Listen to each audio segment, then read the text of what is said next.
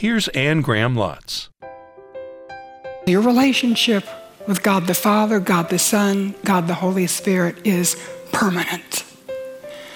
So Jesus is praying that you'll stay focused. You're listening to Living in the Light with Anne Graham Lotz. Jesus is praying for you. He's praying for your focus. With all that you have swirling around in your life, He wants you to stay focused on your relationship with God. And that is exactly the title of today's message. So let's join Anne Graham Lotz now from John chapter 17 with Jesus Prays for Your Focus.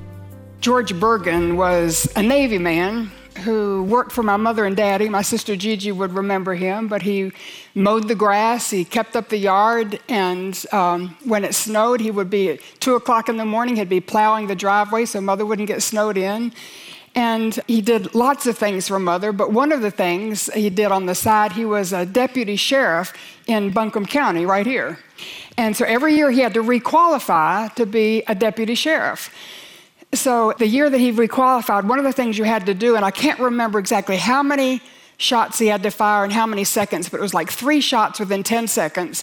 And he had to shoot that fast, and he had to be so accurate that he would hit the bullseye every time. So this particular year, he went to requalify for his deputy's license or his deputy's badge, and he came back and he told my mother about it, and he said, Ms. Graham, he said, I went, and he said, I was there, and I had to go to the firing range and shoot the pistol and aim at the target, but he said, I'd just gotten new bifocals.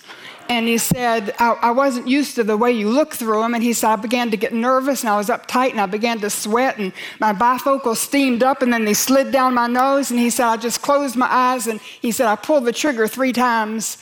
And then when I opened my eyes, they went and checked the target, and it hit the bullseye every time. And mother said, George, how in the world did you do that? And he said, well, Ms. Graham, he said, when I lost sight of the target, I just remembered my position. And today, with all the craziness going on, the fog, the darkness that's coming on our land, the confusion, the fear, when your glasses fog up, remember your position. You're a child of the King. Jesus is seated on the throne, and He's praying for you. I took the theme for this series from John chapter 17, verse 9. I'm praying for them, He said. Jesus is praying for you. And I've divided chapter 17 into 3 sections, and we're going to take one at a time, but it's just the first 5 verses. He's praying for your focus, that you would stay focused on your relationship with God. And when there's so much confusion, so much fear, so much noise, so much chaos, this has been His word to me. Anne, stay focused on your relationship with me. And then He describes the relationship. Verse 1, it's a personal relationship. He begins his prayer saying, Father. And sometimes that's hard for us, isn't it? Because we don't want to think of God as Father because of the way our Father was. And I don't think He's meaning that God is like your father or like my father. And if I can just say this, my father was absent about 60% of my growing up years. And my father never tucked me in bed. He never helped me with my homework. I can't remember playing a game with him, maybe ping pong a couple of times. We did hike to the ridge. And it wasn't until I got married, had children, saw the way my husband fathered my children that I realized, oh my goodness, that's what I missed. And so my daddy would be the first one to tell you. In fact, he's written it in his book that he wasn't a good father. Not the way we think of his fathers, okay? He was an absentee father. So what about your father? And let me say this before I move on. I'd rather have Billy Graham for a father than anybody else I know, okay? And one reason, amen. And one reason is because he modeled godliness, genuine Christ-likeness inside the home and outside the home, okay? But maybe your father didn't do that. Maybe he was abusive. Maybe he was an alcoholic. Maybe he was an adulterer. Maybe he abandoned you. I don't know. But Jesus is not saying God is like your father or my father. I think He's just underscoring the fact that you can have a personal relationship with God. There's no more personal relationship than that between a parent and a child. And in the Old Testament, God was the God of creation. He spoke a word and things came into being, and he parted the Red Sea with his breath, and he was on Mount Sinai with lightning and thunder and, all sorts of crashing. He was almighty. He was majestic. He was glorious. Nobody would think of calling him Father. So this was a revolutionary thought, that you could know God in a personal relationship, as personal as a parent with a child. He says, Father, the time has come. He knew what time it was in his life. And I think it's very important that you and I know what time it is, not only in our lives, but in human history. I believe we're living at the end of human history. What we're seeing going on in the world is a setup for the rule of the Antichrist, and that's going to be a setup for the glorious return of Jesus Christ to reign and rule in this world. So Jesus knew what time it was. And what time it was in his life, it was time for the cross. It was time for his betrayal. It was time for his arrest. It was a time for his trials, his torture, his crucifixion, his death. The time has come, he says. And then he said, glorify your Son. So he's saying the time has come for the cross, and I'm asking you to glorify your Son at the cross. And to glorify means to reveal God's character in such a way that you're drawn to God, that you see God is revealed in you. He makes himself attractive to you. You want to know him. You want to love him. You want to draw near to him because that's his glory that's revealed. And Jesus is saying, God, I want you to glorify your Son at the cross. How did the cross glorify Jesus in such a unique way that his character was revealed and would cause us to love him and draw near to him? And you know how? The cross glorifies Jesus in that the cross proves that he's the only Savior there is. There's no other Savior. No other way you can have your sins forgiven. No other way you can go to heaven when you die. No other way you can have eternal life. No other way you can come into a personal relationship with God. It's only through the cross of Jesus Christ. And listen to me. If there had been any other way, God would have found it. He never would have sent his Son to die on the cross if there had been any other Savior, but there's not another Savior. Jesus is the only one. And so he's glorified at the cross, lifted up as the only Savior. He is the way, the truth, the life. No one will come to the Father except they come through Jesus. And then Jesus said, glorify your Son that your Son may glorify you. So how did Jesus glorify his Father at the cross? How was God uniquely revealed at the cross in such a way that we love him and want to draw near to him? And it's in this. The cross reveals the love of God. That God so loved you. Nobody else needed a Savior. He would have sent Jesus for you. That God so loved you that he sent Jesus to the cross. And so the cross reveals the depth and the height and the breadth and the lengths to which God will go to take away your sin and bring you into a personal relationship with himself. Oh, the deep, deep love of God for you. And at the cross, God is glorified.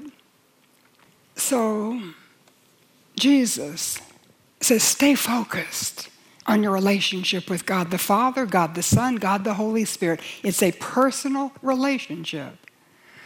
And I want to underscore this just for somebody maybe who's watching online, somebody here, and you've never claimed that personal relationship for yourself. Because you don't get it by osmosis. You don't get it from coming to the Cove. You don't get it from going to church. You don't get it from calling yourself a Christian.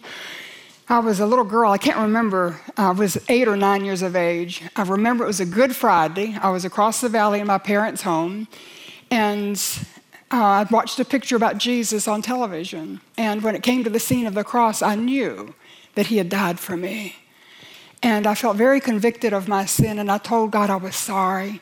And I asked him to forgive me, got down on my knees, asked him to forgive me, to cleanse me with his blood, come into my heart.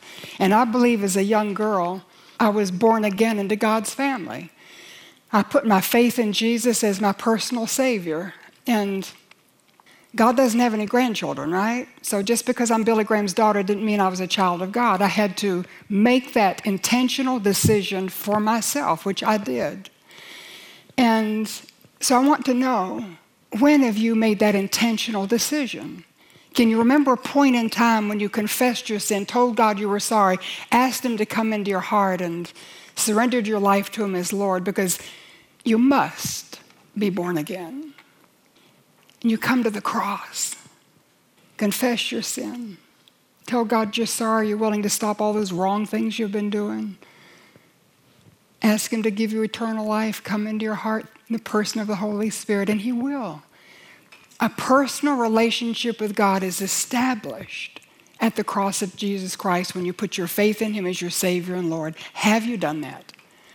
Don't leave this mountain until you're sure that you're sure. Praise God that the relationship we have with Him is a personal relationship. And secondly, it's a permanent relationship. He says in verse 2, "For you granted Him authority over all people, that He might give eternal life to all those you have given Him."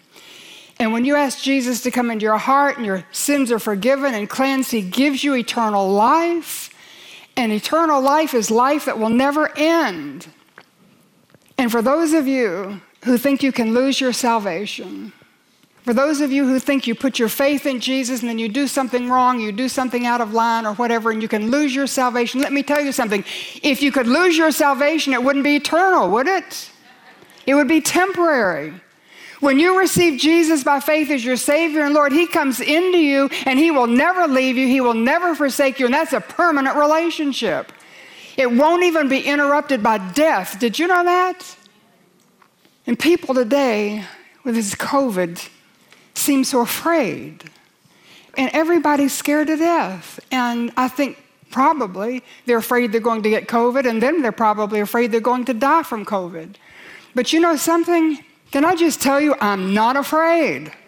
I've faced death 3 times in the last 5 years, my husband's death, my father's death, and then the diagnosis of cancer that I received, and I'm not afraid of death. Now, I can be afraid of the pain, the suffering, going to the hospital, all that kind of stuff. You know, nobody enjoys that. But the moment of death, I'm not afraid of, because the Bible says a believer will not see death. Did you know that? You and I won't experience death the way a non-believer experiences death. We don't see death. When we close our eyes to this life, we open them to the face of Jesus. Death is just that moment when we pass from faith to sight. So don't be afraid. I remember the first time I went to India, I'd been invited to hold meetings over there, and so I accepted and got halfway around the world, and I thought, Ann, what are you doing? You've got to be crazy. You don't know who's going to meet you. You don't know what to expect. You don't know where you're going to be staying. You don't know the meetings exactly. And I was almost paralyzed with fear. And somehow I got on the plane. I made the next half of the journey and got to India and was met by wonderful people. They took good care of me. The meetings were blessed.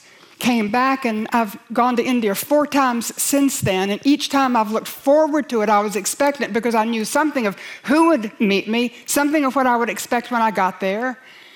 It took the fear away. So when you know Jesus is going to meet you at heaven's door, it takes the fear away, doesn't it? You're just going to see Jesus, whom you've loved and you've lived for, and you've known Him by faith, and now you're going to open your eyes to His face, and it's going to be wonderful. There's no reason to be afraid of death. And besides, when you walk through that valley of the shadow, the Lord's going to be with you before, at the moment, and He'll take you home the moment after. I was trying to explain this to my mother several months before she did die, and she had pneumonia, and we thought she was going to die, so I was sitting up beside her in the bed, and I told her that I had recently been to London, England, and I had been to Westminster Abbey. And it's not true now, but then it was true. There's just a small door that went into Westminster Abbey, and you'd go through the door, and then there was a sort of a small narthex or foyer. By the way, Westminster Abbey is where, I know you know that, right, where the kings and queens are married and crowned, and Prince Andrew and Prince William and the different ones. So glorious cathedral in downtown London. And so you go in this narthex, and in the narthex it's sort of small and dark and cramped, but that's where you buy your ticket that will take you through the next door that will actually go into the sanctuary, but you get a guidebook also. And the guidebook tells you something of what you're going to see on the other side of that next door. So then you go to the next door, you turn in your ticket, the door is flung open, you go into the sanctuary, this glorious sanctuary, and the guidebook tells you something of what you're going to see. And I told my mother, I never saw anybody getting their ticket and their guidebook, running out in the street and say, oh, look, I've got a ticket to Westminster Abbey and I have a guidebook. And, the whole purpose of the narthex was to provide that transition from outside to inside the sanctuary. The purpose of the narthex was the place where you got your ticket and your guidebook, and that got you through the next door. And I told my mother, this life is like the narthex. And you and I in this life, we get our ticket to heaven when we put our faith in Jesus, and our sins are forgiven and we're given eternal life. We have a guidebook, which is our Bible, and it tells us something of what we're going to see on the other side. And when that moment of death comes and we step into eternity, we turn in our ticket, so to speak, and the door is flung open, and Jesus is right there to welcome us into the glorious sanctuary of his Father's house. So there's nothing to be afraid of. Everything to look forward to. Your relationship with God that you established at the cross, that you've grown in, that you've developed, that relationship is not interrupted by your death. Do you understand that? That relationship just goes from faith to sight. On June 14th, 2007, my mother left the narthex. One of the hardest days of my life, one of the best days of hers. The only thing that mattered at that moment, didn't matter all the things that she'd accomplished or her reputation, or all that mattered was that she had her ticket. And as a little girl in China, she'd put her faith in Jesus. And I know he was right there to welcome her into the place that he'd prepared for her. So your relationship with God the Father, God the Son, God the Holy Spirit is permanent. So Jesus is praying that you'll stay focused. In the midst of all this COVID, in the midst of all these threats and chaos, we want to stay focused on the relationship with him that's personal and it's permanent. Thirdly, it's privileged. And he says in verse 3, now this is eternal life, that they may know you. And that word that he uses for know is a word for a very intimate relationship between a husband and wife. So when Adam knew Eve and she conceived, that word know, that's the same word, okay? So it's talking about having an intimate, personal relationship with God the Father, God the Son, God the Holy Spirit. I remember talking with a great Bible teacher once, and the person could quote scripture, knew it backwards and forwards, just like a sort of a biblical encyclopedia. But with tears streaming down their face, they said, Ann, how is it that I've missed the main thing? And while they had all the knowledge, they didn't have that vibrant, intimate relationship with God. That's the privilege. I remember when I was young, I loved Jesus, was in love with him, got married, had my children, just the busyness of being a bride and a young mother. I just neglected him. I couldn't keep up my Bible reading, Bible study, prayer time, and all that. And I sort of drifted from him. I got so homesick for him and wanted to be back in his word, didn't know how to go about it. Somebody told me about Bible study fellowship, and I'll leave out all the details, but nobody would start it. I wanted to be in it, so I started it so I could be in it. And taught it for 12 years. But the first year we taught Genesis. And when it came to chapter 12, and Abraham walked off the pages of my Bible into my life. And I'd known about him all my life, but I didn't really know him. And what occurred to me is that he was a very ordinary person that became extraordinary because when God called him to follow him in a life of obedient faith, Abraham followed him one step at a time, one day at a time, a week at a time, a year at a time. It didn't mean he didn't fail. He made mistakes. He sinned, but he never quit. He just picked himself back up and he kept on going. So at the end of Abraham's life, God calls Abraham in Scripture 3 times, my friend. So if I told you the Queen of England was my friend, you could sort of smirk and you'd be right, you know. But if the Queen of England walked in here and she said, Ann Lotz is my friend, that makes a difference. That's impressive. And Abraham didn't say, God is my friend. God said, Abraham is my friend. And so way back then, 30-some years ago, I set that as my life's goal. I want to know God in a relationship that one day he will describe as a friendship. I want to know him better today than I did yesterday, better tomorrow than I do today. And this was my thought process.